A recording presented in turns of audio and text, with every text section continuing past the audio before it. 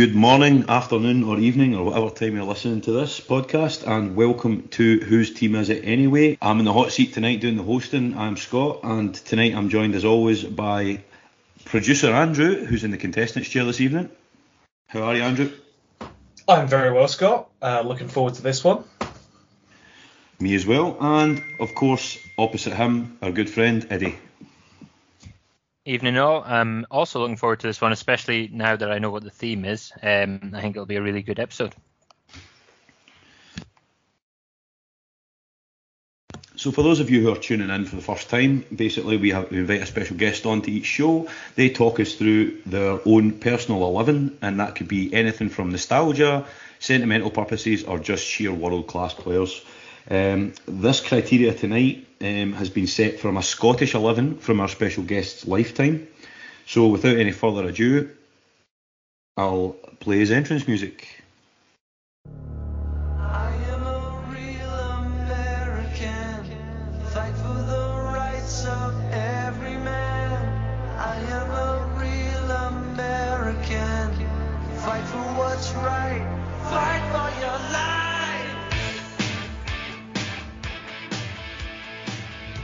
Yes, what you gonna do when Stevie Clifford runs wild on you? From the Four Lads Had a Dream blog, it is Stevie Clifford. How are you, Stevie?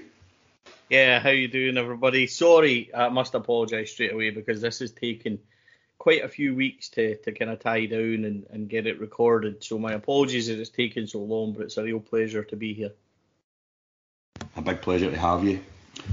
So you have went for a Scottish 11 from your lifetime. I must say, when I get the team in advance, and when I looked through it, I was very pleased with it, and yeah, very impressed. We've got a few names in there that are making a first appearance, and we've got a few names in there which have been in some previous pods. So I'm going to flip the coin now. So first one to call it, Andrew or Eddie? Heads.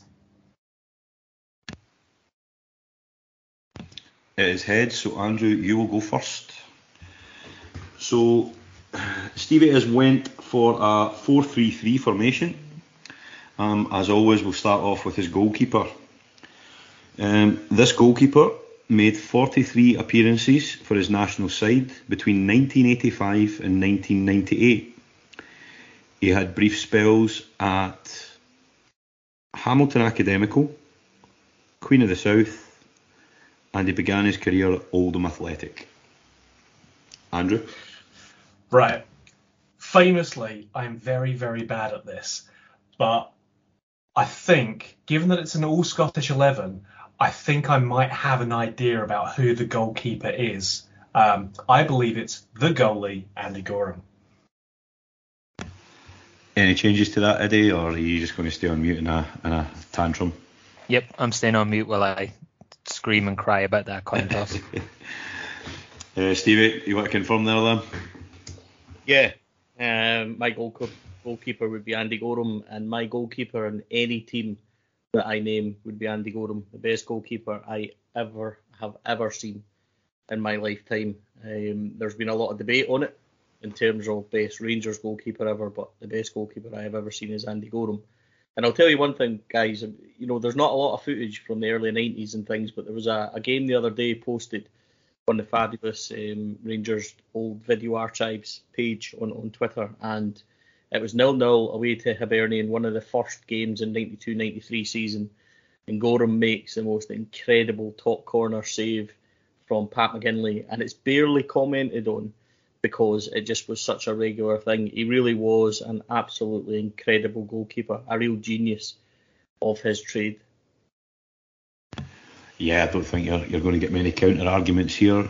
Andrew, going 1-0 up there, correct first guess, so we'll go to you first. Andy Gorham, the goalie. Well, I'm starting as I don't mean to go on because I don't expect to get any right after this one. But still, I don't think this was ever going to be in doubt. Winning the coin toss and getting the goalkeeper first was always going to be a free hit because who else could it be other than Andy Gorham? There's a reason that Rangers fans call him the goalie. He's just a consummate safe pair of hands and the perfect player for this. I cannot think of who else you could go for for an all-time Scottish 11. You could maybe argue Alan McGregor, but I think that's still a real tough call. And yeah, I don't think there was any doubt. No issues at all with this one. And Eddie? Yeah, I'm definitely not arguing about this. If I'm picking my all-time 11, even without a theme of needing Scottish players, Andy Gorham's the person that I'm picking. My favourite goalie to have ever seen play, whenever he's come up before, I've mentioned it, that 92-93 year. He was, for me, definitely the best keeper in the world. Won Rangers so many points over the years when he was at the club. And then to kind of reach a stage in his career where everyone thought it was probably over, bounced around a couple of clubs, but then ended up going to Man United, yes, as a backup originally, but he played a couple of games there. It just shows how high regard he was held in, that Alex Ferguson thought, despite kind of some of perhaps the off-field stuff, that he was still someone he would bring in and was happy to have him as a backup for that Man United team, knowing that he was going to have to play him in a few games. Just shows that even towards the end of his career, he was still a really, really good goalkeeper, and I honestly can't think of a better player to start off any team with. No, going back to what you said there, Eddie, as we finish off with Andy Gorham's raving reviews that we just can't help but give him. Going back to what you said about the 92-93 season, I think I understand where everybody comes from in the terms of the debate about him and McGregor. McGregor maybe has contributed more over the terms of longevity, but he's never been the best in the world, and for that season I agree with you. And Andy Gorham's the best goalkeeper in the world, and the highlight reels, unfortunately, that we got to see this year, maybe due to the worst circumstances, they certainly hammered home how much you forget that just it was so consistently brilliant from him. Saves that you wouldn't expect anybody else to make. So yeah, the one and only Andy Gorham at number one, and I don't think anybody would ever grudge you for having that. So Eddie, we'll move on to our right back now. A conventional back four of a right back, two centre halves and a left back. So this right back made 50 appearances for Scotland, obviously, because they're all bloody Scottish. Should I just said that? 50 appearances for Scotland, scoring no goals, and had a stint at Sunderland, Nottingham Forest and Bolton Wanderers. Yeah, it's Alan Hutton. Andrew, any?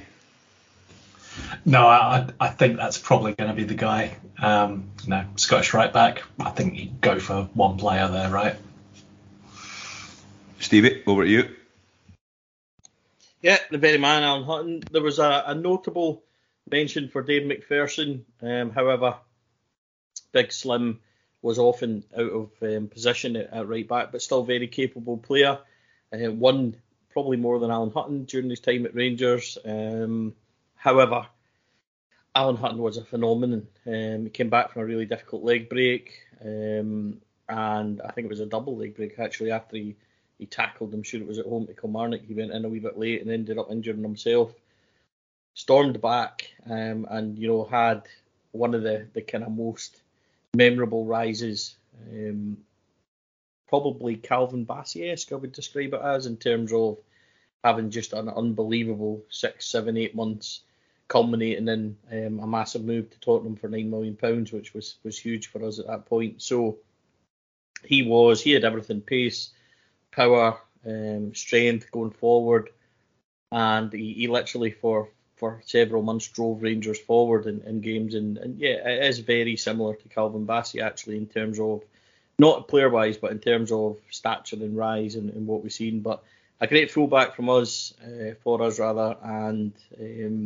there's not much competition in terms of right backs for Scotland. You look at Dave McPherson, the next one, believe it or not, would be Alex Cleland. Who was decent enough, he had a mistake in him, etc. But he's decent enough, scored against Celtic, whereas that gives him elevation in my book. So, yep, Alan Hutton every day of the week at right back. Well, Eddie, you'll be pleased with that one, given that I gave you the loan spells that he was on. Alan Hutton for you? Yeah, so before we got to the right back, I've been sitting thinking, right, We've mentioned it's going to be all Scottish, so who could it be? And Alan Hutton was the first person I thought of, and I was waiting for the clue. And as soon as you said Sunderland, that's when I was like, yep, it's definitely Alan Hutton. I didn't even listen to the other teams after that. It was the only person that I was going to go with at that point. I think Stevie's description of Calvin Bassey-esque is absolutely perfect. For some reason in my head, and I don't know if this is accurate or I've just decided this over the years, but I don't think at the start of his Rangers career the fans were particularly warm about him. I don't remember him being someone that anyone kind of really pinpointed as this guy that was going to be up and coming and be a superstar for us. But then, as he had the leg break, came back, and that kind of 6-month period was absolutely phenomenal, just unreal. And as Stevie said, ended up winning him his move down south to Tottenham, which now I might be wrong, but was that not our largest ever transfer fee received up until Nathan Patterson? Is that right? Yeah, that's right. I always knew this because it was always like one of the stats that you saw in Football Manager. So obviously that's true because that's real life. But yeah, I think it's a mark of how good he was as a player to have earned us that amount of money. Exactly, and that stood for 14 years. Granted, there was a large chunk of that time period which we won't go into, but to have been our kind of highest money received until Nathan Patterson for such a long time just shows how well he did in that time and what a great move it was. So I think it's a great pick. Alex Cleland was the only other one I could think of, and I was like, will he go for Alex Cleland just for nostalgia? Surely if you're going to go up on talent, Hutton's going to be your one, but had him in the back of my mind that it could be Cleland. But out of the two, Hutton was definitely the one that I would have went with, so I totally agree with the pick. And Alan Hutton for you, Andrew? Yeah, I mean, like I said, he. I think there's been debate, I think, amongst Rangers fans about how much of that, purple patch of a season or half season that he had with us was true to his real form. But I think you see, the longevity, how long, he played for the Spurs and then for Villa as well, and was always, I think, generally in and amongst the mix. Certainly for Villa, I mean, I think he's done very well there. Certainly after that first season. So yeah, I think it's an absolutely solid pick. For me, he's the right back I think of when I think of the Scottish national team, which might just be a mark of when I stop watching them on a regular basis. But yeah, no issues with me at all for this. Great pick. Yeah, I'm pretty much in agreement with what both the guys have said there. I can't genuinely think of a better Scottish right back that I've seen in my lifetime. There was a part of me, I think it's going to be the same way as I know we've compared them to Bassey and maybe Patterson, that we never maybe got to see the best of him, and I think that's a wee sort of a sad bit, but at the same time I still think we've seen the best of him in terms of his career. I know he went on to have a relatively on and off period with Spurs, and then he really came home and became a stalwart with Aston Villa. But just one of those players. I think I would have liked to have seen him for another year or two in a Rangers jersey. Had that ability to bomb forward, a very modern full-back, tough as nails, loved a tackle, wasn't adverse to being a bit of a shithouse as well, and I think that's something that we've been lacking in recent years, at least until we signed the Scouser himself. So yeah, we'll move on now, and we'll go back to Andrew. By the way, the clues tonight, I know we've been very stringent over the last this series about the appearances, goals, etc. and stuff like that. There'll be an occasional clue in there for both of you that will be slightly off the beaten track. So this centre back wasn't born in Scotland, but had 61 caps for Scotland. He began his career with Dundee United, who at that time went on a much better European run than the current side. And he finished his career in 2001 at Everton. Andrew? Can I just say I'm so happy that you gave me that last clue, because I was completely lost without that. But I think that I know who this is. I believe it's Richard Goff. Any objections, Eddie? No, I was going to go with Richard Goff as soon as he said he wasn't born in Scotland. Stevie? Is indeed King Richard Goff, captain. When I was growing up, basically, I didn't really know Rangers without Richard Goff as captain. Typified everything you needed, really. You know, attitude, quality. He had absolutely everything. So, can't really pick a Rangers team without Richard Goff being in it, regardless of it being a Scottish one or a Scottish era. Came up with quite a few important goals, scored one of my favourite ever headers, that header against Celtic at home in the 2-0 victory. The outswinging Albert's corner really is a masterful header right in the top corner. Really, really lovely goal. Aside of that, you know, very important goal. He talks about his League Cup winner in the early 90s against Celtic in the 2-1 victory as being his most important and his favourite goal. I think it was when he first got the captaincy as well off of Richard Goff. So, Terry Butcher. So, yeah, I mean, Richard Goff had everything. A fantastic leader. Very nice, courteous man as well. Pleasure of meeting him before. And as I said, without sounding kind of nostalgic and that, I can't really have a Rangers team without Richard Goff. He would always be in it. Andrew, Richard Goff. Yeah, I mean, you know, the captain, right?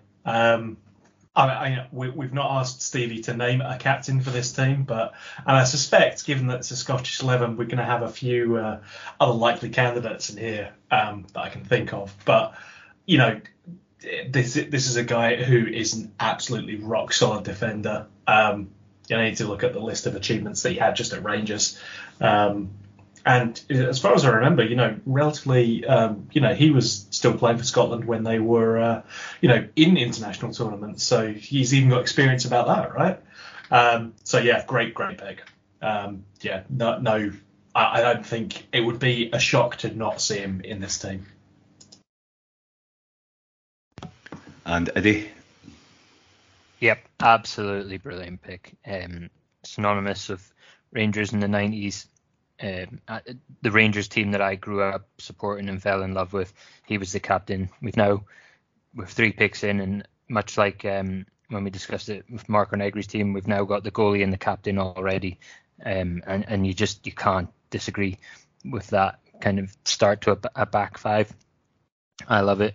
Loved Richard Goff, a guy that's managed to keep himself fit well into his later days. He could probably still lace up the boots and give a number of teams in Scotland a boost by playing for them, I'm sure.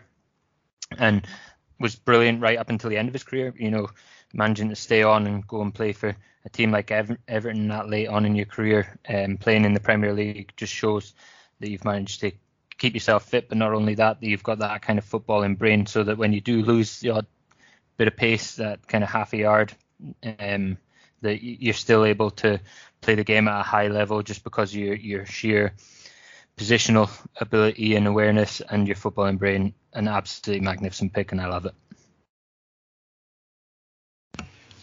Yeah, Richard Goff, I think for me is synonymous as the captain. The way Walter was always the gaffer, the way Andy was always the goalie.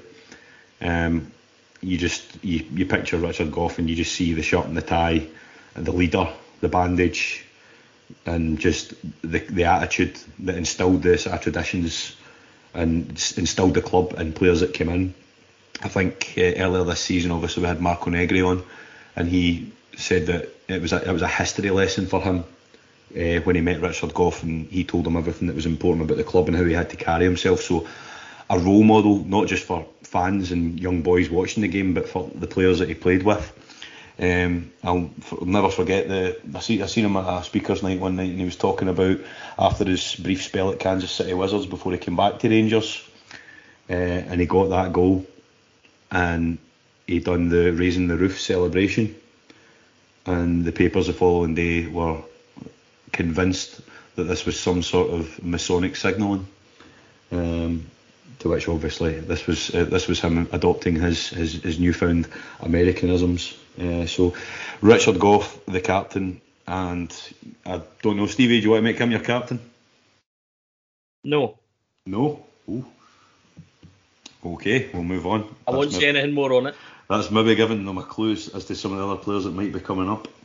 I mean, I kind of had an inkling if we're doing a Scottish 11 here. You know, I've got a feeling about a player who might be included in this one, but it's just a feeling I've got. Better not be Luis Suarez. If it is, he'll explode.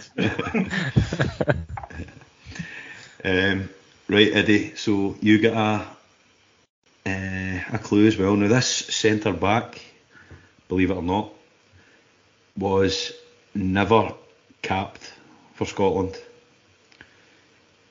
He played for Hamilton Academicals and finished his career at Rangers. Only other clue I can really give you, well, I'll leave it at that. If you want another clue, I can go to it. I've got a great clue to give them. I mean, I feel like I need a clue on that one. He demanded the title deeds. I know who this is. I've got a better clue. I'm really struggling. Let's see if Andrew goes an unlikely 3-1. We'll let Eddie have a guess first, and then we'll hear Stevie's clue, because I think I know what your clue is going to be, Stevie. But seeing as I gave Eddie that one, I don't think it's fair to give him one more. I don't know. John Brown? Andrew? That was going to be my guess, yes. Stevie, on you go. The clue was going to be scored a hat-trick against Rangers.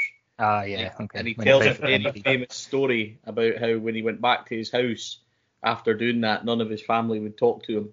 It is, of course, former John Brown, who, again, I can't pick a Rangers team without having him in it. He was absolutely phenomenal for Rangers. Great left foot, put his body on the line. You just have to watch that Leeds United away game, you know, when we speak about John Brown and that European run.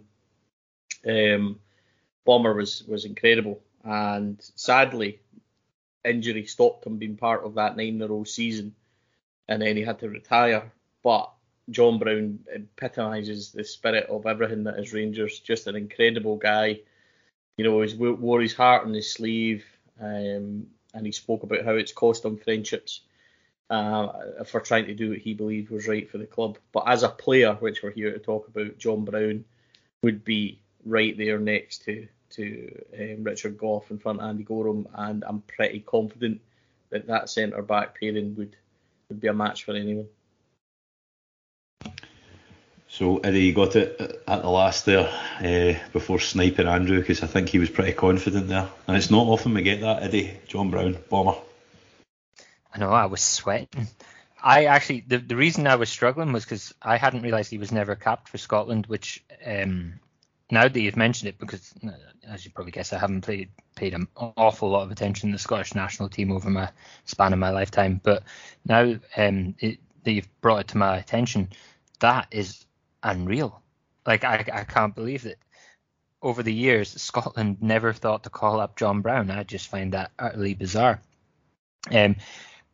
Again, yeah, another really, really good player. Wasn't who I was expecting. I was going into it expecting to say someone like Davy Weir. So like I said, the no caps totally threw me for a minute.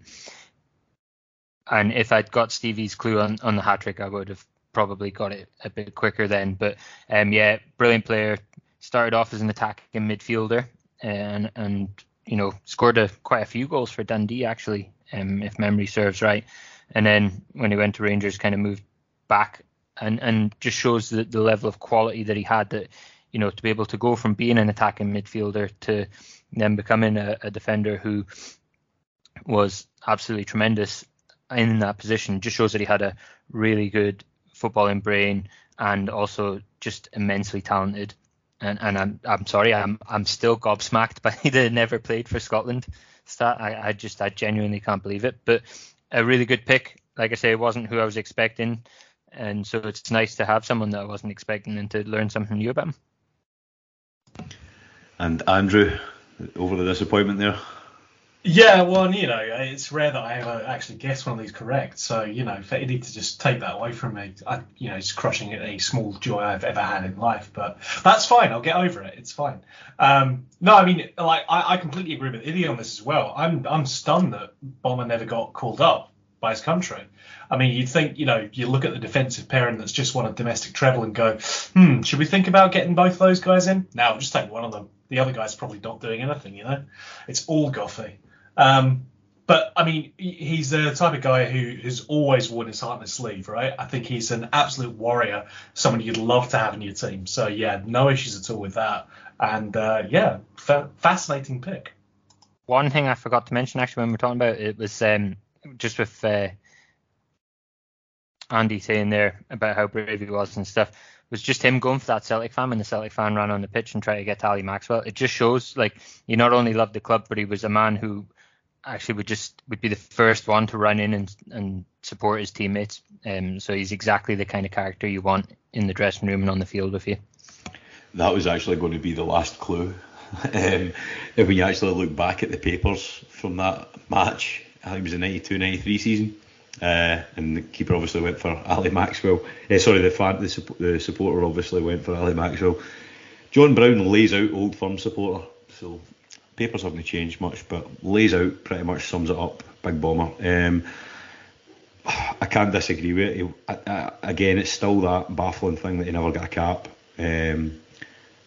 I to this day maintain that if he was playing in Euro 96, Gaza doesn't score that goal because Bomber would have just clattered them. But it's Scotland's loss to have not had this man at centre back. As you said, a hard man. He loved this club. He still does love this club. And no, I can't say a bad word about Bomber. I absolutely love him.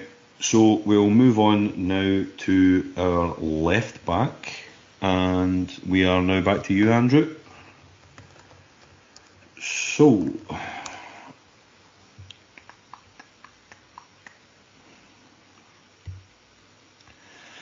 this player began his no, that's too easy. After leaving Rangers, he had a brief stint at Leeds United and ended his career at Montrose. Other clues that I can give you: he was featured in a documentary a few years ago on the BBC, which broke their budget for editing out the fuck word.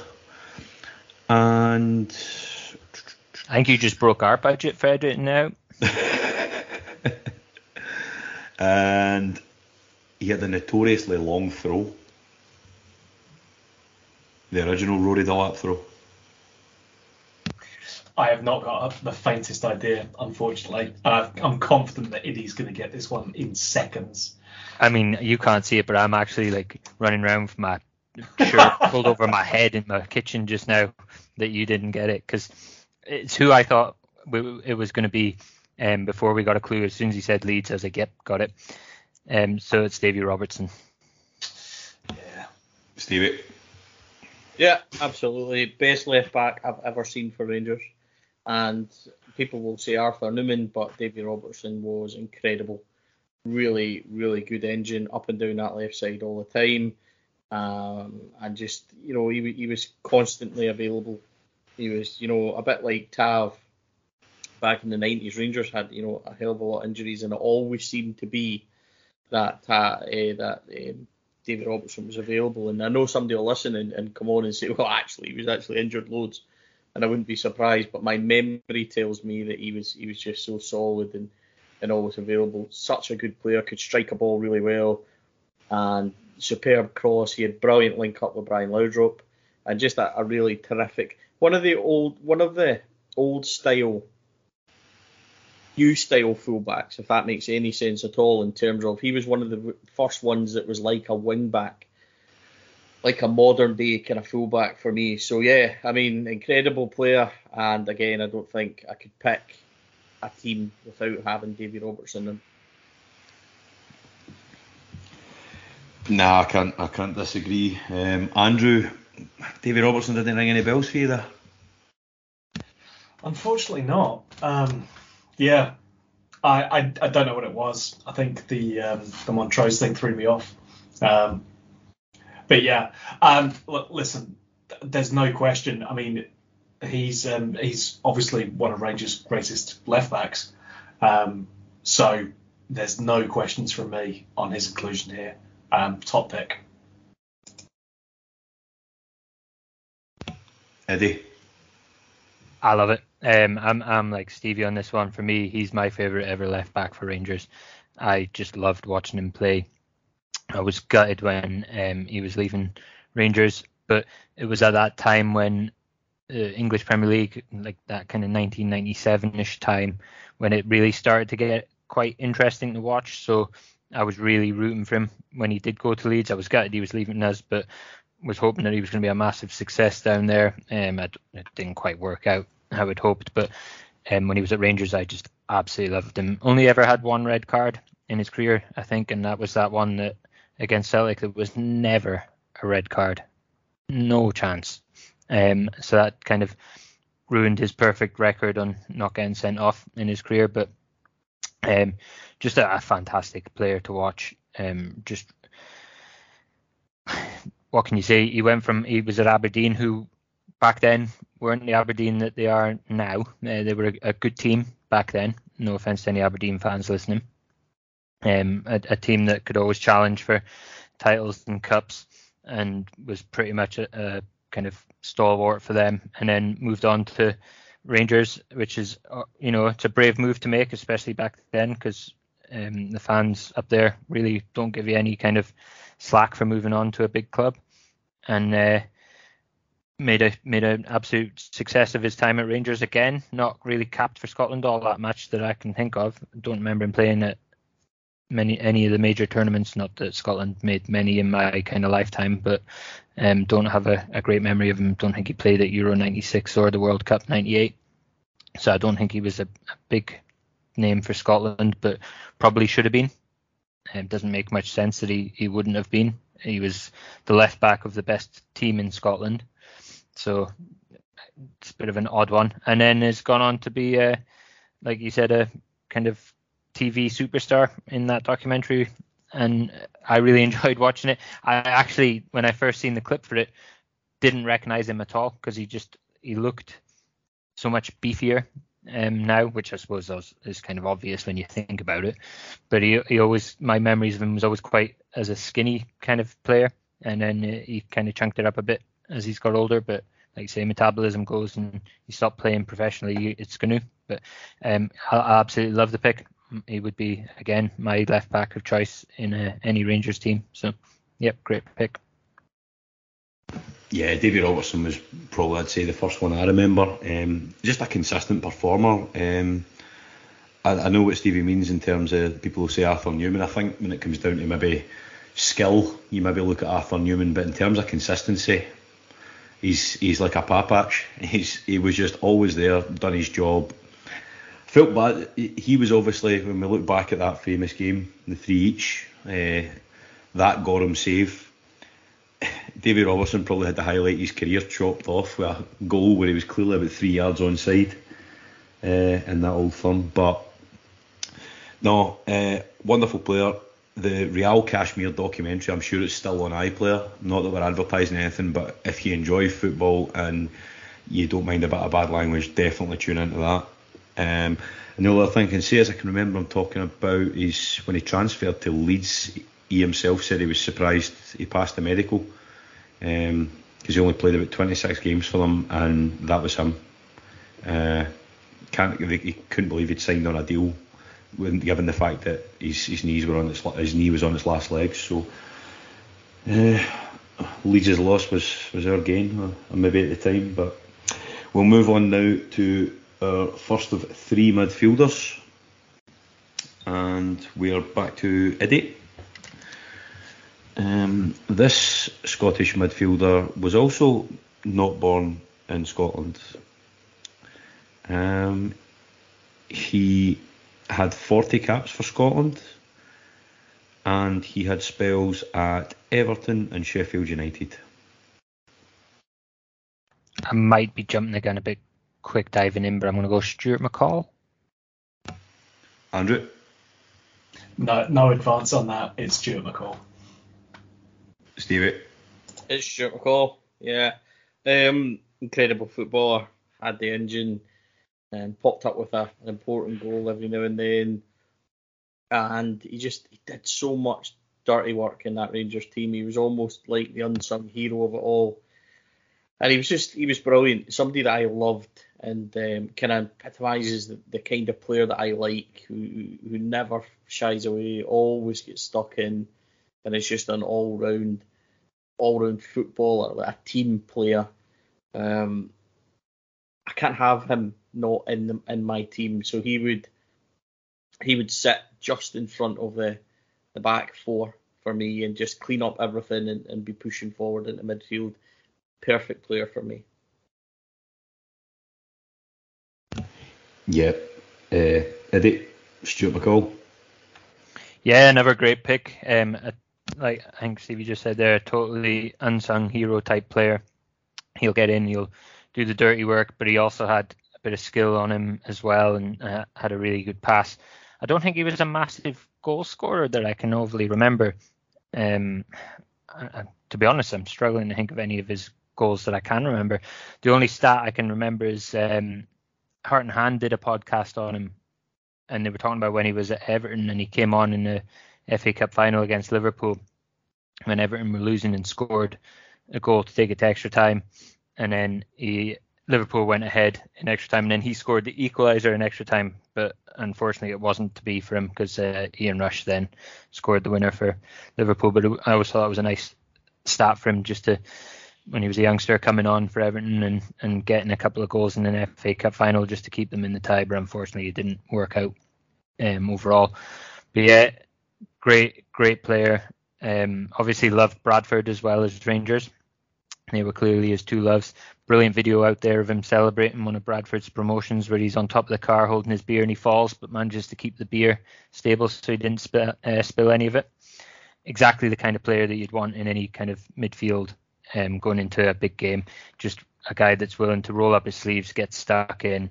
He won't shy from any tackles. He's not going to be intimidated by the crowd or any players that he's up against. He goes in, he's aware of his ability and knows that in any game he can be a man that's going to stand out, and he'll try to put his dominance on the game and really pull his team forward. So, yep, I love that pick. And Andrew, Stuart McCall? Yeah, I love Stuart McCall. I mean, Iddy's mentioned that very infamous video of him collapsing off of the car. That's something to aspire to, as far as I'm concerned. So that's like the dream. But yeah, I mean, I absolutely love this as a pick.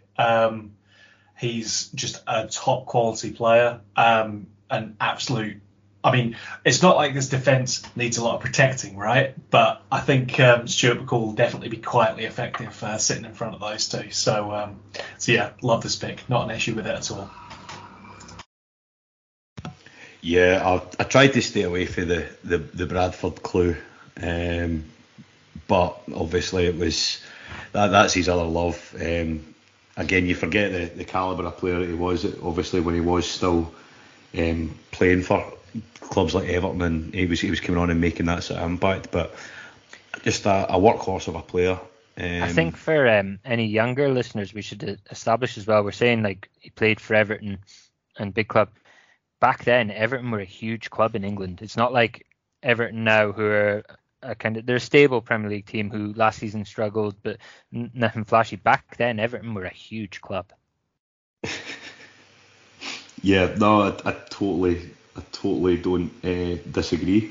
Everton were a massive club. You look at some of the players that we got for them: Gary Stevens, Trevor Steven, and you look at the likes of the guys that were playing for them at the time. Peter Reid, the great Neville Southall. I mean, Everton were a massive club. But yeah, and I think he's a fairly good manager as well. I don't think he was what we needed at the time when he took over, but I certainly think he steadied the ship, and he didn't do the club any damage. And yeah, just obviously back at Valley Parade when he fell off the car. Yep, drunk when you're getting promoted. I think that's something that we should all aspire to. So we're going to move on now to our second of the midfield three, and this is probably my favourite pick, possibly of the entire series. So, Andrew, if you get this wrong, I'm not speaking to you ever again. This man began his career at Clyde.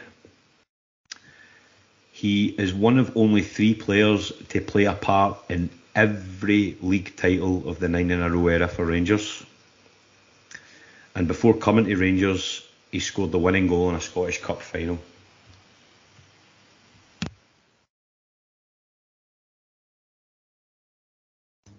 This is going to be embarrassing, isn't it?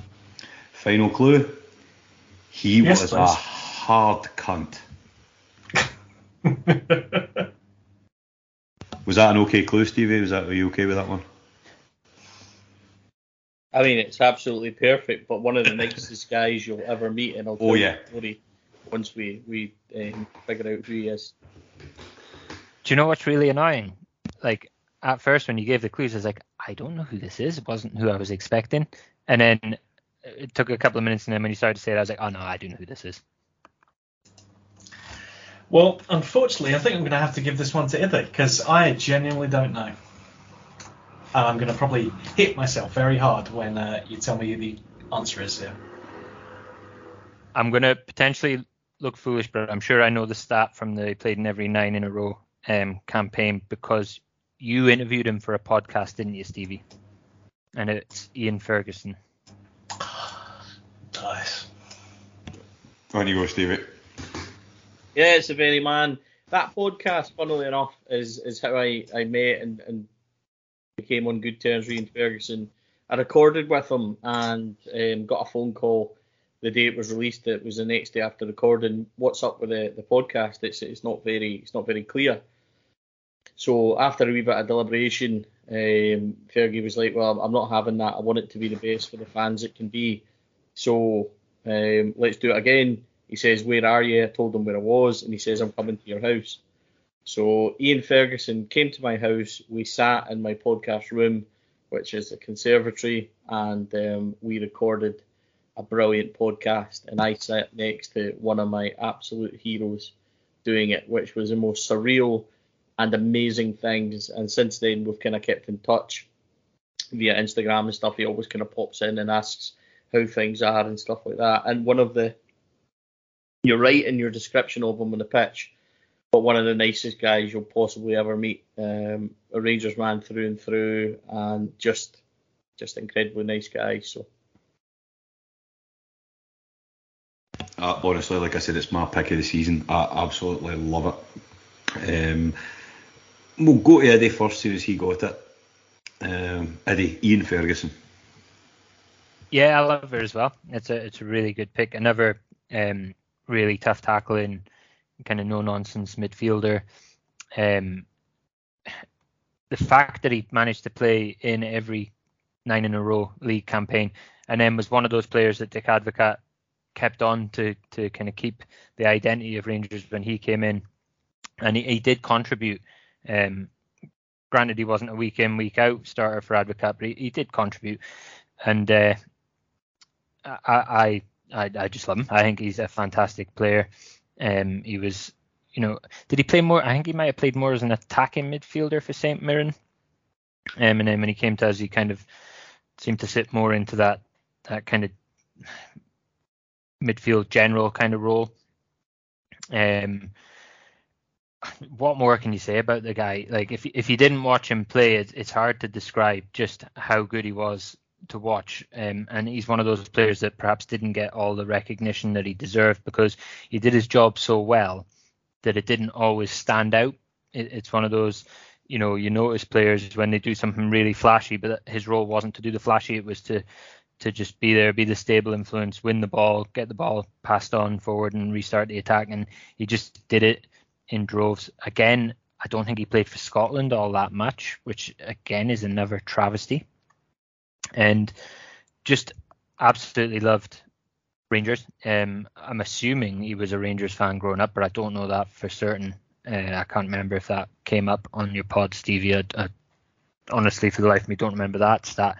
But yeah. So and that came through when he was at the club. I think he had that famous line of, "He's not an alcoholic. He just drinks when we win stuff." Just at Rangers, we won stuff all the time, and he had that. I'm sure there was a moment with him and Paolo Di Canio where he asked Di Canio to meet him in the tunnel, and Di Canio declined that invitation, shall we say. Which again is another thing that's always going to endear you to Rangers fans, someone who's going to stand up for the club and take no nonsense and willing to kind of put it all out there. So yeah, I love this pick, and I can totally understand, Scott, why this would be one of your favourite picks of the whole series, or as you said, your favourite pick of the whole series, because he was just a brilliant player. I think, again, if there's any younger listeners out there that maybe haven't seen that sort of role at Rangers and that would somehow class what Celtic had in Scott Brown as a hard man or a general, Ian Ferguson would have had Brown in the time it takes to butter a piece. Absolutely no danger. Ian was a proper midfield general, didn't take shit from anybody. Obviously Di Canio telling him he was going to snap his leg, and I think he just says no bother, blew him a kiss, grabbed his goalies and told him to meet him in the tunnel. I don't know if Stevie can shed any light on this. It's usually one of these stories that or the legends that gets bits added on and stuff. But did Tommy Burns no phone Walter to come and get him from outside Di Canio's house that night after the game? I'm not sure if that's correct. Fergie definitely didn't tell me that, but he did say that there was an invite to meet him in the tunnel, to which Ferguson waited in the tunnel for him, and he never appeared. So it was a typical Di Canio, a whole lot of gesturing and flamboyancy for the camera, but when it really counted, he was nowhere to be seen. You know, one of these hard men that needs 10 people to hold him back, because like he was never intended on doing anything. I've got absolutely no doubts that should Ian Ferguson have got a hold of him, then it wouldn't have ended well for our one of our favourite Italians, so to speak. I don't think there was many that would get the better of Ian in those days. Andrew, your take on Ian Ferguson? Yeah, I mean, I think, as you guys have said, I think he probably was someone who's gone under the radar for me because of how quietly effective he was. But yeah, I mean, I don't think you get involved in Rangers, especially Rangers of that era where, yeah, we won something pretty much every season. I don't think you stay in that squad if you're useless. So yeah, I can't disagree with the pick. I think it's a great one. Let's be honest, we're talking about a guy who was deemed good enough to play for Graham Souness, Walter Smith and Dick Advocaat. Yeah, so I think they probably have a good understanding of what a good footballer is, right? Yeah. But it wasn't good enough to get picked for Craig Brown more than 9 times. It's, again, another one that's an absolute travesty. Well, I mean, it wouldn't be like the Scottish national team to make daft decisions now, would it? That's a whole other podcast.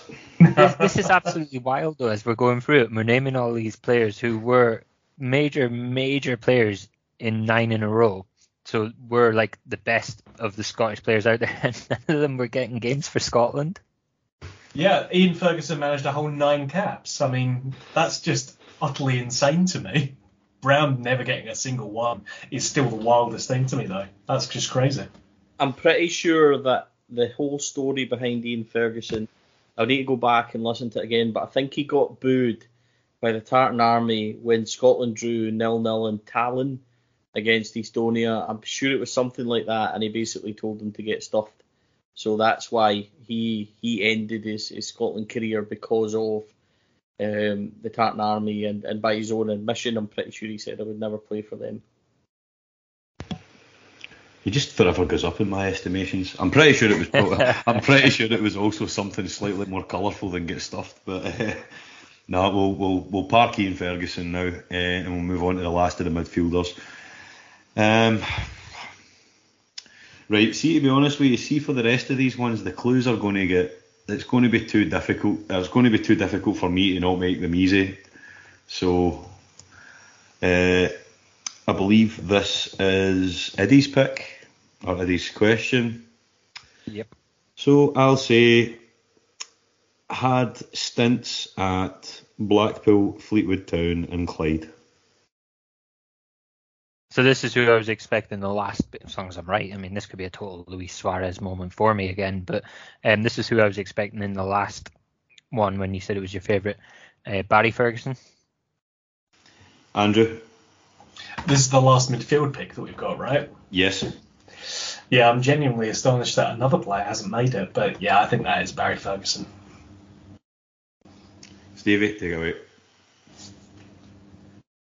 Yeah, it's Barry, and Barry would be my captain, much to probably most people in 9-0 upbringing like myself would question that. Barry Ferguson had everything that I liked in a midfielder. He had the drive, he had the ability, and first time round, he's probably as good as any midfielder that I've seen in my time at Rangers. That's how good he was. Second time round, he was a wee bit older and he'd been slowed down slightly by injuries, but he still had it. I'm desperately disappointed on how it ended with him. He made a fool of it. He's possibly not got much between the ears, but different conversation. But Barry, in terms of just a winner, always moaning, always getting on, always demanding things from his teammate. And yeah, it's a toss-up. You know, if somebody said to me I'd rather have Goff, then absolutely fine. I wouldn't argue with it. But for me, Barry Ferguson is central to this whole team, and definitely 100% would be in it. Barry Ferguson, Eddie. Yeah, you're not going to say that he shouldn't be in any team that's built up of Rangers Scottish players, are you? He was that his first stint when he first came in under Advocat. He was magnificent, and I know he kind of was touching the fringes of the first team when Walter was there, more kind of toward the end of the seasons when the league had been won, or when the league had been lost, but you know, and I think he was getting ready to leave Rangers as well, actually, and then Dick Advocat was doing his kind of pre-scouting in the team before he took over and said he wanted him to stay. And when he did, he brought him in, I don't think any of us were really expecting him to come in and be the main man in midfield in that team. But going in, he came in and he was just absolutely magnificent. He played in Europe and he just looked like he was born to play in Europe. You know, at a young age, he would have been 19ish, and he looked like he was a fully seasoned professional who'd been playing regular Champions League football all his life. Was it Leverkusen was the first one that he played in, and he just absolutely took a hold of that game and just dominated. He was a joy to watch at that point. Again, he had that drive, that ambition. He just wanted the best for Rangers at all times. And you know, when Advocat decided to strip Amoruso of the captaincy, that's a move that can often damage a changing room, I think. But giving it to Ferguson was a really brave move, but it turned out to be the right move because he was just the type of player that needed to be in that role at that time, one that was going to demand everything from his teammates around him because he was going to give everything for the club and for the fans.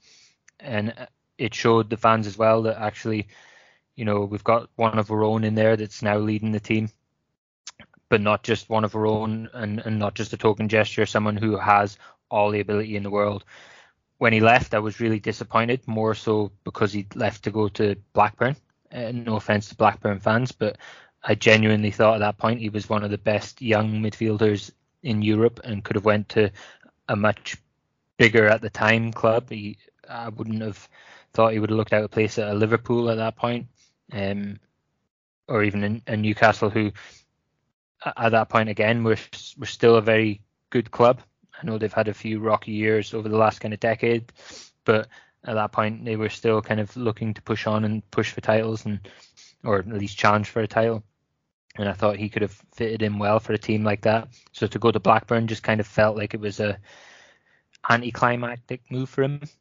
I can understand though, you know, Graham Souness was the manager at the time, and getting to go play for Souness when you've grown up around Rangers. I mean, his brother was in the Rangers team when Souness was manager there, so he's probably always idolised Souness, and that'll probably influence your kind of moves. And then second spell, he came back and he was really, really good for us at the start, and yeah, things kind of deteriorated towards the end. He made a few silly decisions. I think the most disappointing thing about that is having grown up around the club and seen that his brother had all this talent in the world and kind of not threw it away, but kind of didn't take full advantage of it with some of the decisions that he made. And I know his shoulder injury played a lot into it as well, but his off the field decisions also aided that. You would have hoped that Barry would have made better decisions off the field, and evidently he didn't. But it is what it is, and that kind of first stint for definite and earlier part of the second stint, he was just phenomenal for Rangers. So I fully expected him to be in this team, and when we said Richard Gough wasn't going to be the captain, I fully expected it to be Barry as well. Yeah, very well summed up. I don't think I could really add anything to that. Andrew, before we get your take on Barry Ferguson, who was the one you were surprised was missing out there? I was convinced it was going to be Souness. But look, I can totally get this as well. I think there's a reason why anytime there's an exciting prospect coming through Rangers Academy now, they get compared to Barry Ferguson. And it's because of how quickly he transitioned from a youth player to just being an integral part of that Rangers team. Immensely skillful player. An absolute joy to watch in the midfield. And I think, as you guys said, a moaning bastard as well, which is great. Love to see that. I don't think I saw a game where he wasn't in the ref's ear or one of his teammates' ears complaining about something. But it's great because it drove Rangers on to greater success. So I am surprised that Souness didn't make the cut here, but unless he's playing up front as a striker, which I feel is unlikely. But yeah, can't disagree with someone of Barry's talent being in this team.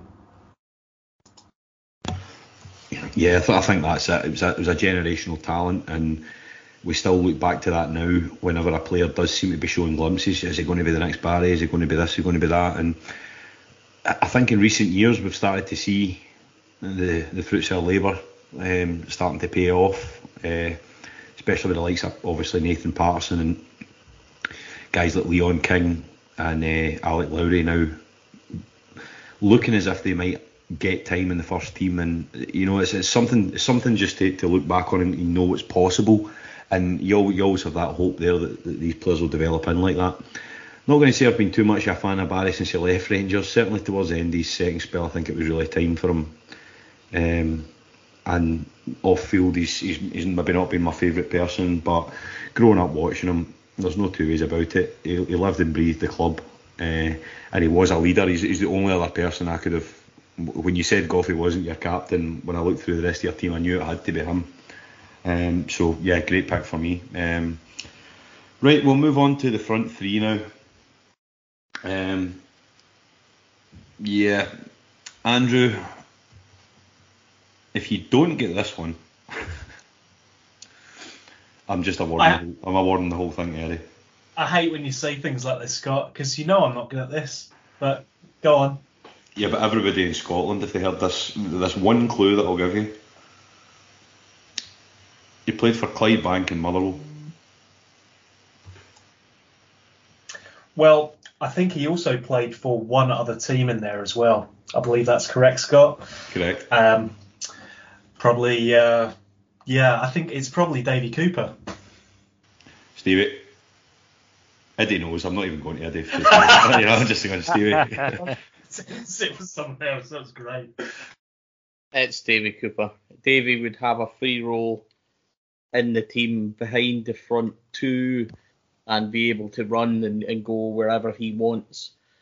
Just unbelievable. Again, would be in my best ever teams, no matter who I was picking or what nationality or whatever. He had a left foot to die for. Was incredible when he was on his game. A Rangers man through and through. Just everything you wanted. And one of my very early favourites. Everybody wanted to be like David Cooper. So, he was an incredible talent, incredible man, die-hard Rangers man as well. It's all you really want. As Davey said, he played for the team he loved. That's it, exactly. Andrew, Davy Cooper. I swear, when you said he played for Clydebank and Motherwell, you said that with exactly the same cadence as he played for the team you loved. Because he did, right? Rangers was just massive, and I think certainly my old man still talks about him fondly because I think Davey stopped playing for Rangers 2 years after I was born, just to make certainly Iddy feel very old. But it's obviously just a phenomenal talent as a winger. And yeah, I think him having a free role here is just going to drive defenses insane. So yeah, no questions about this one. Fantastic pick.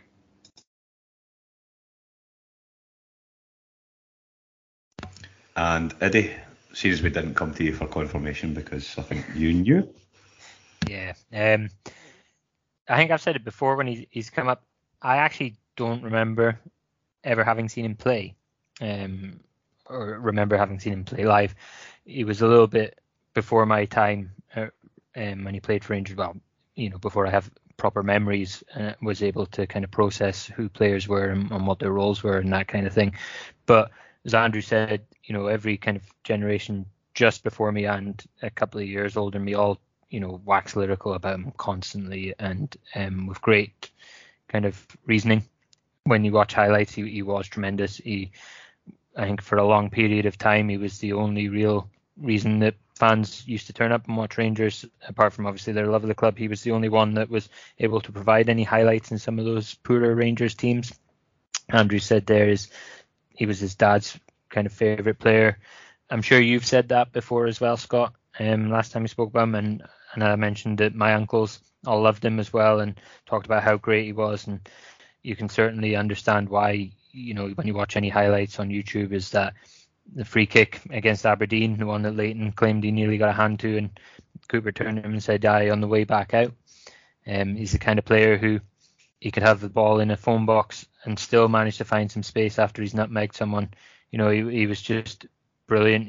I think he's the exact player that Wing Wizard is probably being coined for. And then when you've got players like Ruud Gullit coming out and saying that he's one of the best players that he's ever seen play football. I mean, Ruud Gullit was one of the best to ever play himself. So to come out and put that kind of lofty praise on a player just shows you what kind of a talent he was. And a player who every club he played for absolutely idolised him. He left us and went on to Motherwell, and they ended up naming a stand after him. He was that good. So what can you say? A player that was so beloved by so many people, not just at Rangers, but Motherwell, Clydebank, and then international superstars claiming how good he is. You can't argue with a player like that in an all-time 11. Nah, absolute class in a glass. The name's immortal now. Everybody knows of Davy Cooper. Everybody knows the ability that he had, and he is regarded as one of Scotland's finest ever talents, and regarded as that rightly so around the world. As you mentioned before, more my dad telling me about him and then me going back and watching him as a teenager rather than I never got to see him play first hand. Kind of wish I was a couple of years older and I would have got to have seen him, but like I said, mesmerising player, and all that ability just wrapped into this just quiet wee guy that just wanted to go and do his job and get home to his family. That was it. Just a gentleman of football and absolutely adored at Clydebank, Rangers and Motherwell, and forever a legend. So we'll move on now to our second of the front three. I think it's the same clues we keep giving for some of these players, so I'm trying to make it slightly more interesting.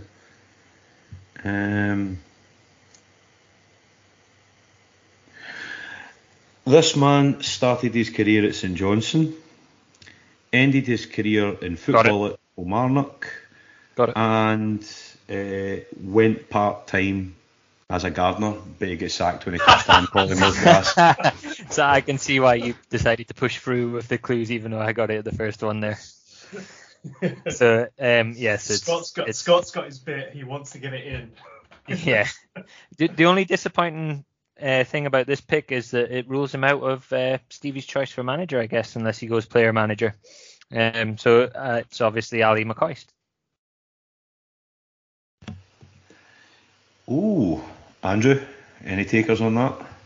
Don't be trying to play your silly games here. I love the ooh. For a minute there, I was like, who could it possibly be if it's not McCoist? It's not anyone else unless Scott's invented a fucking player. It's Ali McCoist. Take it away, Stevie. The greatest frontman, poaching-wise, I have seen. Before we go further, a notable mention for Chris Boyd, who is a master of his trade, very good at what he done, scored so many goals for us, but I'm only picking one of that type of player. I don't think they would work well together. So it's Ali for me. It couldn't not be Ali. Ali again is in any team that I would pick. He is the nicest man. I once met Ali when I was refereeing years ago. I was refereeing his son, introduced myself, and he remembered who I was. And we've met him dozens of times through media and everything else. He now greets me like I'm a long lost pal. On the way to Leipzig, on the way back in the bus and stuff like that, 45-minute journey, and I sat next to Ali on the bus, and we talked about 9 in a row and stuff like that, and it really was dream come true stuff. It's probably the closest I'll ever get to interviewing or being in a podcast with Ali, but I'm still working on that. And I reckon I've got a half decent chance of one day persuading them. But in terms of footballing wise, perfect all-round striker. He had everything, could finish, could head, and he just had a knack of being there at the right time. He almost grew up knowing that Ali McCoist would be there. And after 2 horrible leg breaks and kind of a few years, 7 in a row, kind of being out of the picture, he fired back in 8, 9 in a row and took the club, to the kind of promised land at that point. And he was just magnificent. Even in the failed season thereafter, he was incredible at kind of so many games towards that end of the season where he pulled them over the line. Famous hat-trick at Wraith Rovers in the 4-2 game and the way to the 8 in a row. Just some of the highlights, not even the highlight of his career, but just some of them that I remember growing up. Scored so many goals against Celtic, still holds the record, I believe, at something like 27 Old Firm goals. Just all round tremendous striker. He just had everything. And yeah, look, there's a little bit of man love there for Ali. I say a little bit. There's a massive amount of man love for Ali. My hero growing up, my hero now. People talk about their fantasy dinner guests and all that. Ali McCoist is always there for me. So he is there, and undeniable just how good that guy was. Eddie? Oh man, I love Ali McCoist. Absolutely love him. If you wanted a striker in the 90s, you wanted Ali McCoist. The guy had back-to-back European golden boots. That's unreal. As he said, 1 for each foot.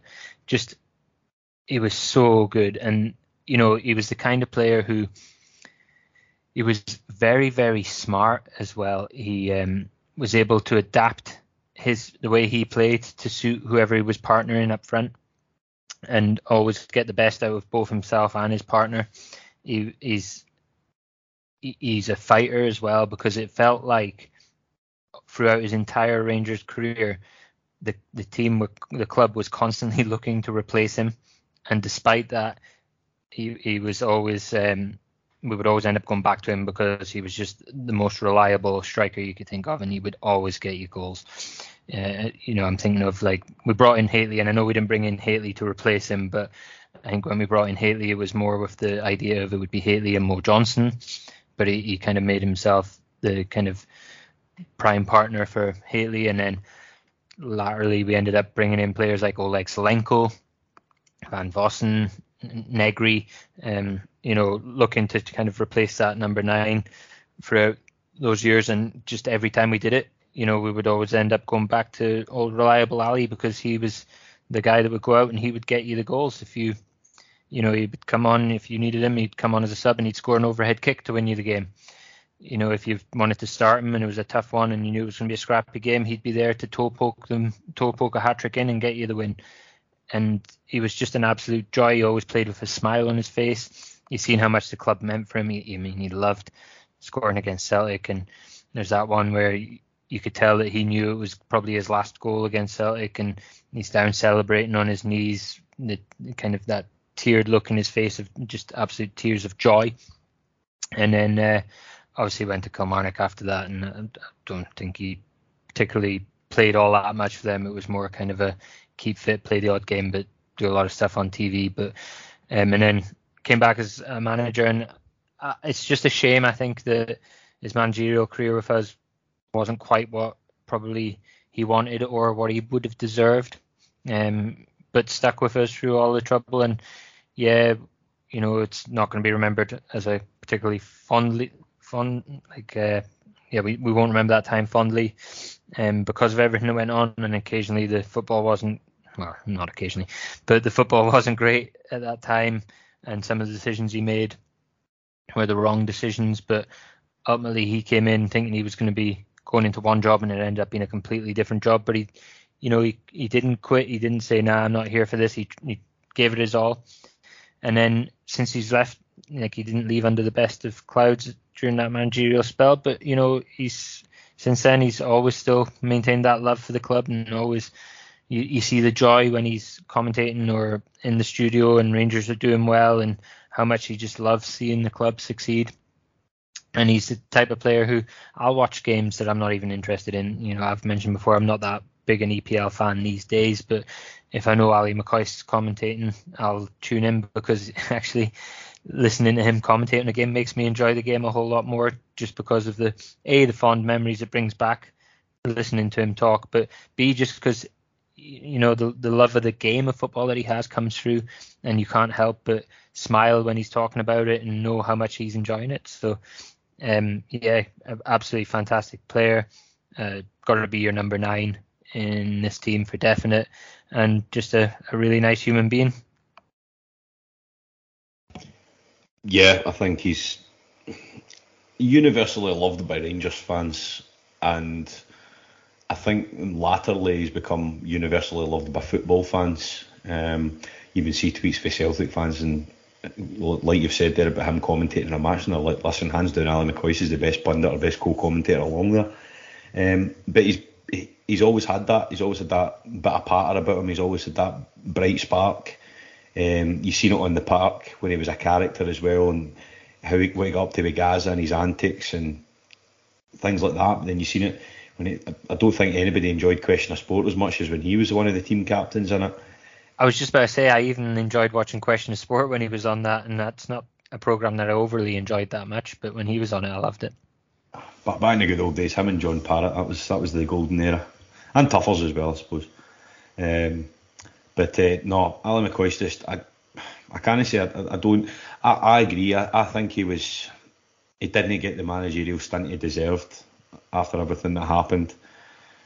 Yes, there's people that have different opinions of what went on after that, but for me, he's Mr. Rangers. You see the joy in his face every time we put a goal in. You listen to him on Talk Sport.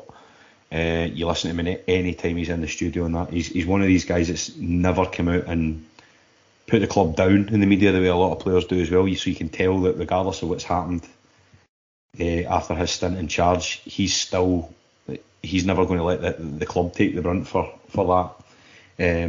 As for a player, just growing up, he was who you were outside when you were playing. You wanted to be. He was whenever you get a chance up front, whenever you wanted to shoot, you wanted to be McCoist. Whenever you just wanted to be on the end, because he was, and it wasn't just like a striker these days getting 15, 20 goals a season. It was 30s and 40s, and he was there all the time. He just never seemed to know net. You probably do forget the amount of times that he missed, but it's like they say, you need to be prepared to miss in order to score. And if Ali had 2 chances, you'd be guaranteed he was burying one of them. So no, I can't disagree, and I think even in all-time 11's, regardless of whether it was Scottish or not, McCoist's in there for me as well. So Stevie, great pick. Andrew, what about you before we move on to the final player? I mean, the podcast's already going a bit long, so we could probably spend the rest of the evening waxing lyrical about Ali McCoist, but there's no question, right? You're picking a Scottish and Rangers 11. Ali McCoist is absolutely going to be your front man. He's going to be a striker. Ridiculous record for Rangers. Something I don't think we'll ever see beaten in our lifetimes. Unless we keep Alfredo for another 10 seasons, and even then. And yeah, there was a bit of patter that Sandy, my lovely tour guide, did when I was up at Rangers, checking out the trophy room, and it was that 5 players have won the European Golden Boot twice in a row. Ronaldo, Messi, Thierry Henry, and Robert Lewandowski. But of course, there's one other name in that mix, and that's Ali McCoist. And the player who did it first, well, that's Ali McCoist as well. Just different quality, and an amazing pick. And there's no other question about who the striker was going to be for this team. So yeah, cannot disagree with it one bit. Nah, great, Andrew. I totally agree with you there, and that's a very good company to be in terms of back-to-back or 2 golden boots even.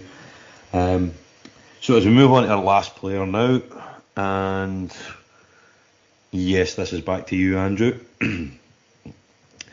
This player played for Everton and Heart of Midlothian and scored 14 goals for Scotland.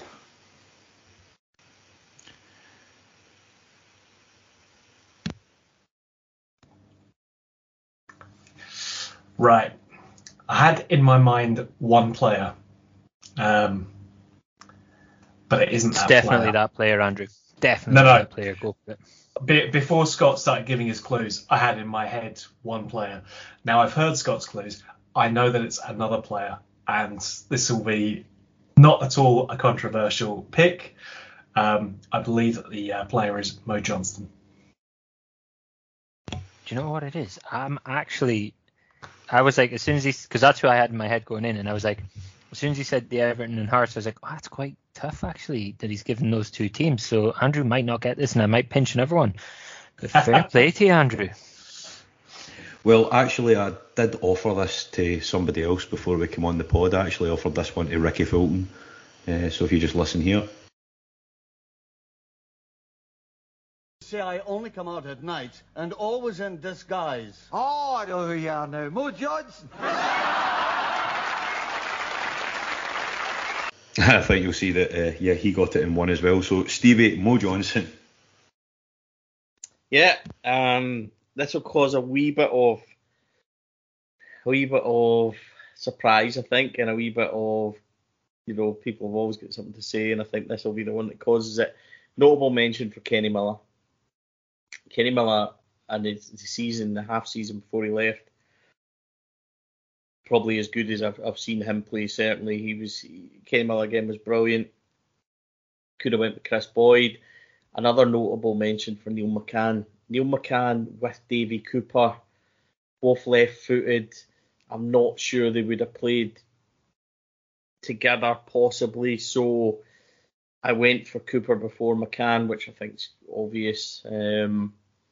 But Neil McCann, a brilliant shout for him, a brilliant shout for Kenny Miller. But Maurice Johnston, for me, came at a time where Rangers needed something.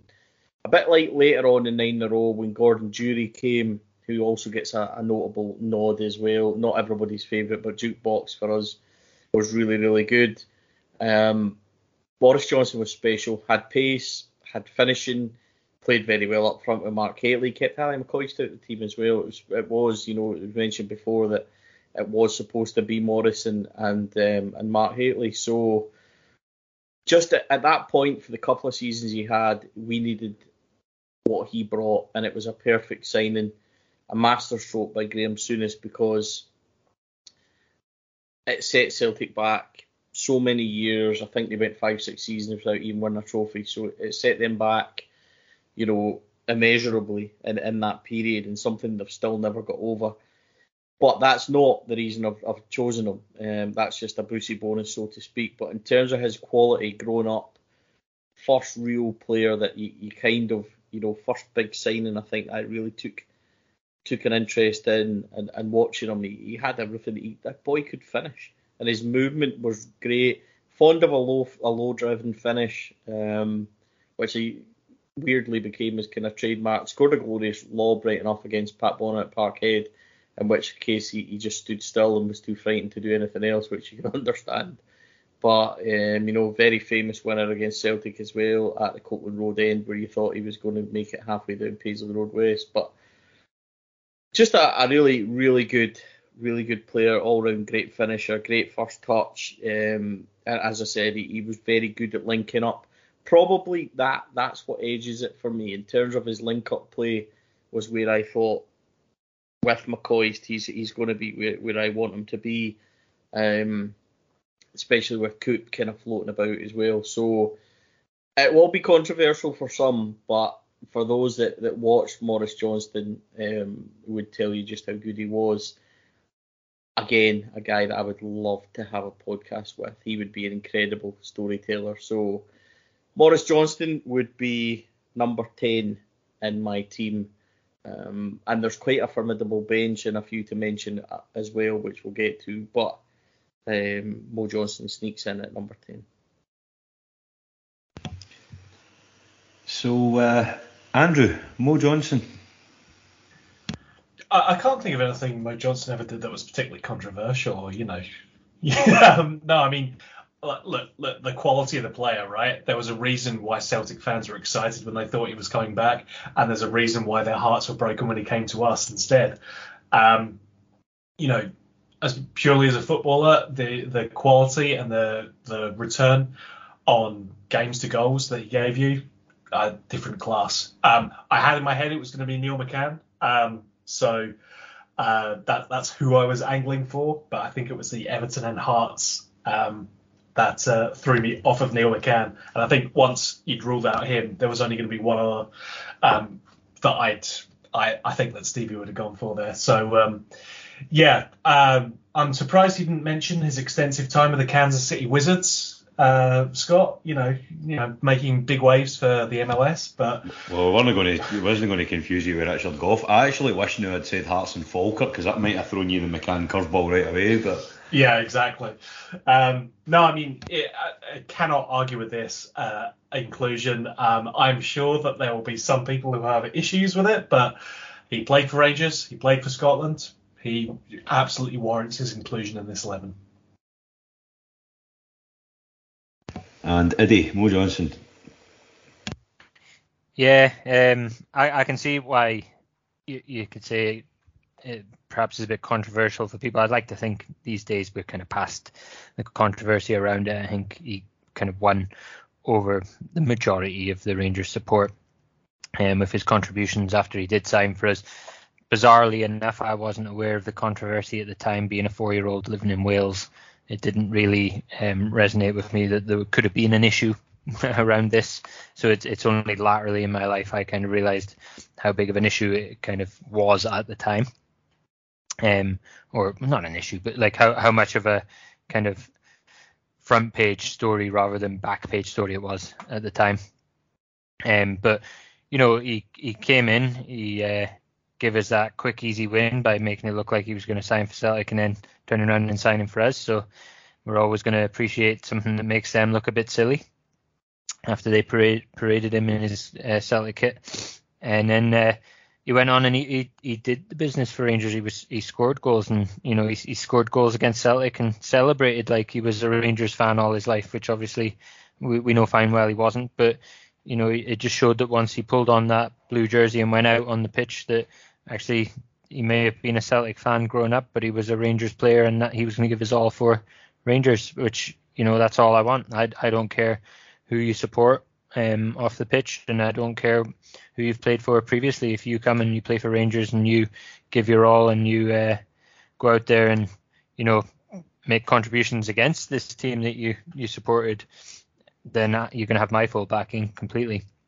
He was a very cultured player, went to play in France with Nantes, probably could have played for other big European teams, because at that point he probably was a little bit too cultured for Scotland. Went on then to play for Everton. I think it just became that point where you could see that McCoist was going to be the pick over him at Rangers, and Hateley had been brought in to start, and he could see the writing on the wall, so he just went to Everton, but had a good career with them. So when you're going for a Scottish striker or forward player that played for Rangers, and as Stevie said, he didn't want to have a Chris Boyd in because he'd already had a McCoist for that kind of number 9 poaching role. You want that kind of player that's going to be able to create chances as well as score them, and I think it's a brilliant pick. I really like it.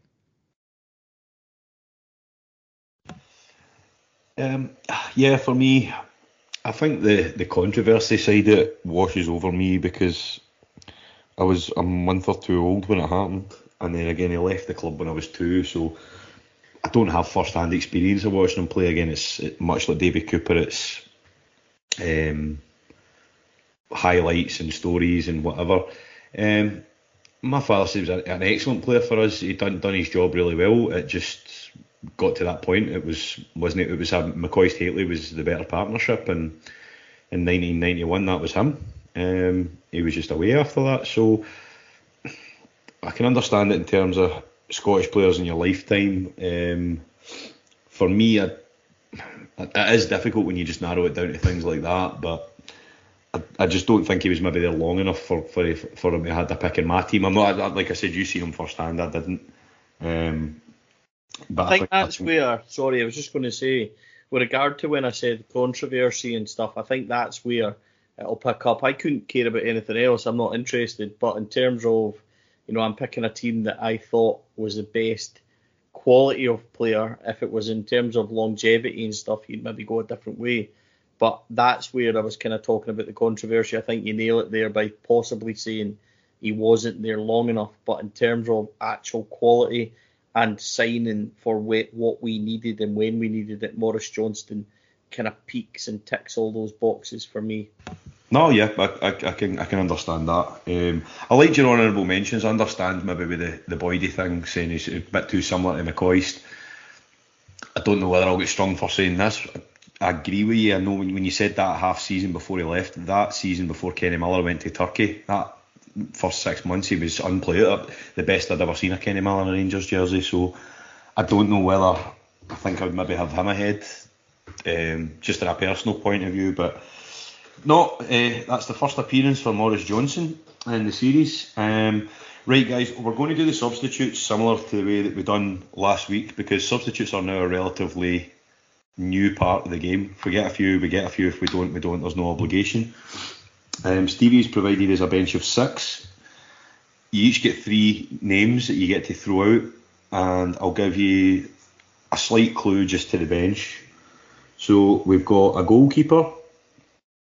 We have got one defender who played for Hearts as well. We have one player who could have played anywhere in the pitch and played for Wigan. We have one player who played for Kilmarnock in the midfield, one player who played for Hearts in the midfield, and one centre forward that played for Tottenham Hotspur. So I'll give you 3 guesses each. I'm going to guess that Souness made the bench. So that'd be one on mine.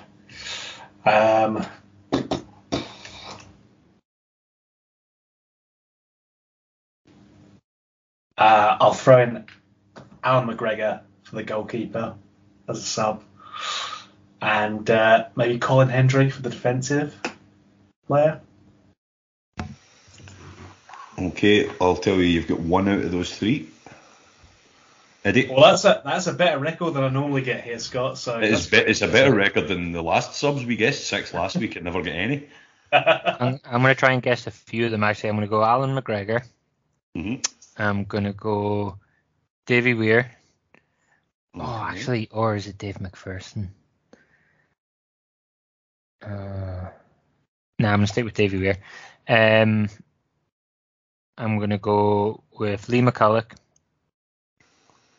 Neil McCann, Chris Boyd, and Mark Falco. Right, Eddie, you done considerably better. You would have done considerably better had you listened to your gut and went with Dave McPherson, who was the first of our substitutes. You also got the player that played anywhere in the pitch and played for Wigan, Lee McCulloch. You got, probably, in my opinion, one of the greatest crossers of a ball who's ever lived, Neil McCann. And you both got the goalkeeper, Alan McGregor. So the Spurs forward that you never got was also mentioned earlier in this podcast. Stevie? Yeah, it's Gordon Jury. And of course. Notable, we could have had a bench of about 15. You've got to include the likes of Davy Weir, I get that. Colin Henry, for me, no.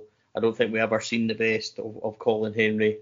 And not somebody I'm sure that we, or Dick Advocaat at least, wanted. That was very much a David Murray move.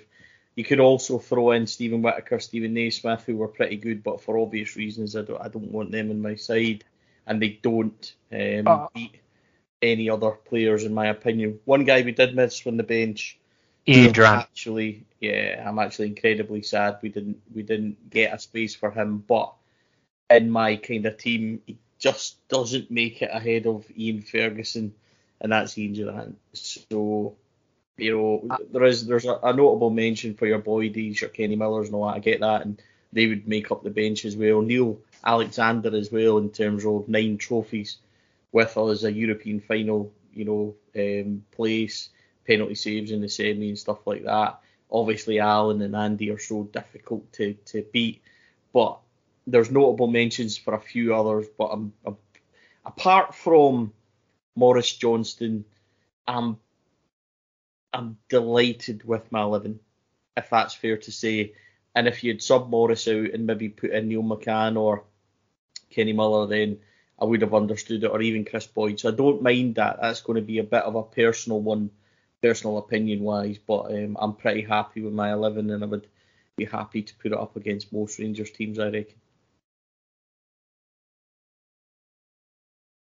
Nah, I don't disagree at all. And again, as I said earlier on, the highlight for me in this one was Big Ian Ferguson. I'm actually going to go and listen to that podcast now because I just want to listen to his stories. One of my favourite of all time. A very tough to beat 11 again. A few names in there that have made several appearances, so it might be making things a little bit tighter in the team of the season. But for me, no, very, very happy with the team. Eddie, yourself? Yeah, very happy with the team. I definitely think they would go on to win a number of league titles, potentially 9 in a row. That's a good shout. Eddie. There's no issues at all with this team. Obviously, there's some bias here. We're all Rangers fans doing this podcast. But I don't think there's any doubts of the quality of this team. You know, you got European Golden Boot winners in there. Immensely successful team. So, yeah, absolutely great. I think for me, this is one of my favourite teams to have talked about as a podcast, because so many of this team are players that I grew up watching as a kid and kind of instilled that love of Rangers and love of football in me. So this has been a really enjoyable team to talk about. And Andrew, closing thoughts? Yeah, I mean the whole team has been great, and yeah, as Eddie says, it's been a pleasure talking about these players because so many of them we've got personal memories of watching or growing up watching, or even hearing stories from our relatives about as well. So yeah, cracking team. I really like it, and I think, as you say, Scott, as well, it's going to make things interesting for that team of the season. Yeah, exactly. Well, Stevie, listen, thank you very much for giving us your time and giving us this team and a good, solid, near enough 2 hours of good football conversation. I've thoroughly enjoyed it. Thank you very much for your time, Stevie. Would anybody, just before we go, as a bonus ball, like to try and name my manager and my assistant manager, who was also a manager? Souness and Smith. Yeah, absolutely. I'm not objecting to that. It's not right. Is it Walter? Oh, really? Wow. Oh, is it Walter? Is it Smith as manager and Souness as assistant? Nope. Oh. All right, Stevie, put us out of our misery.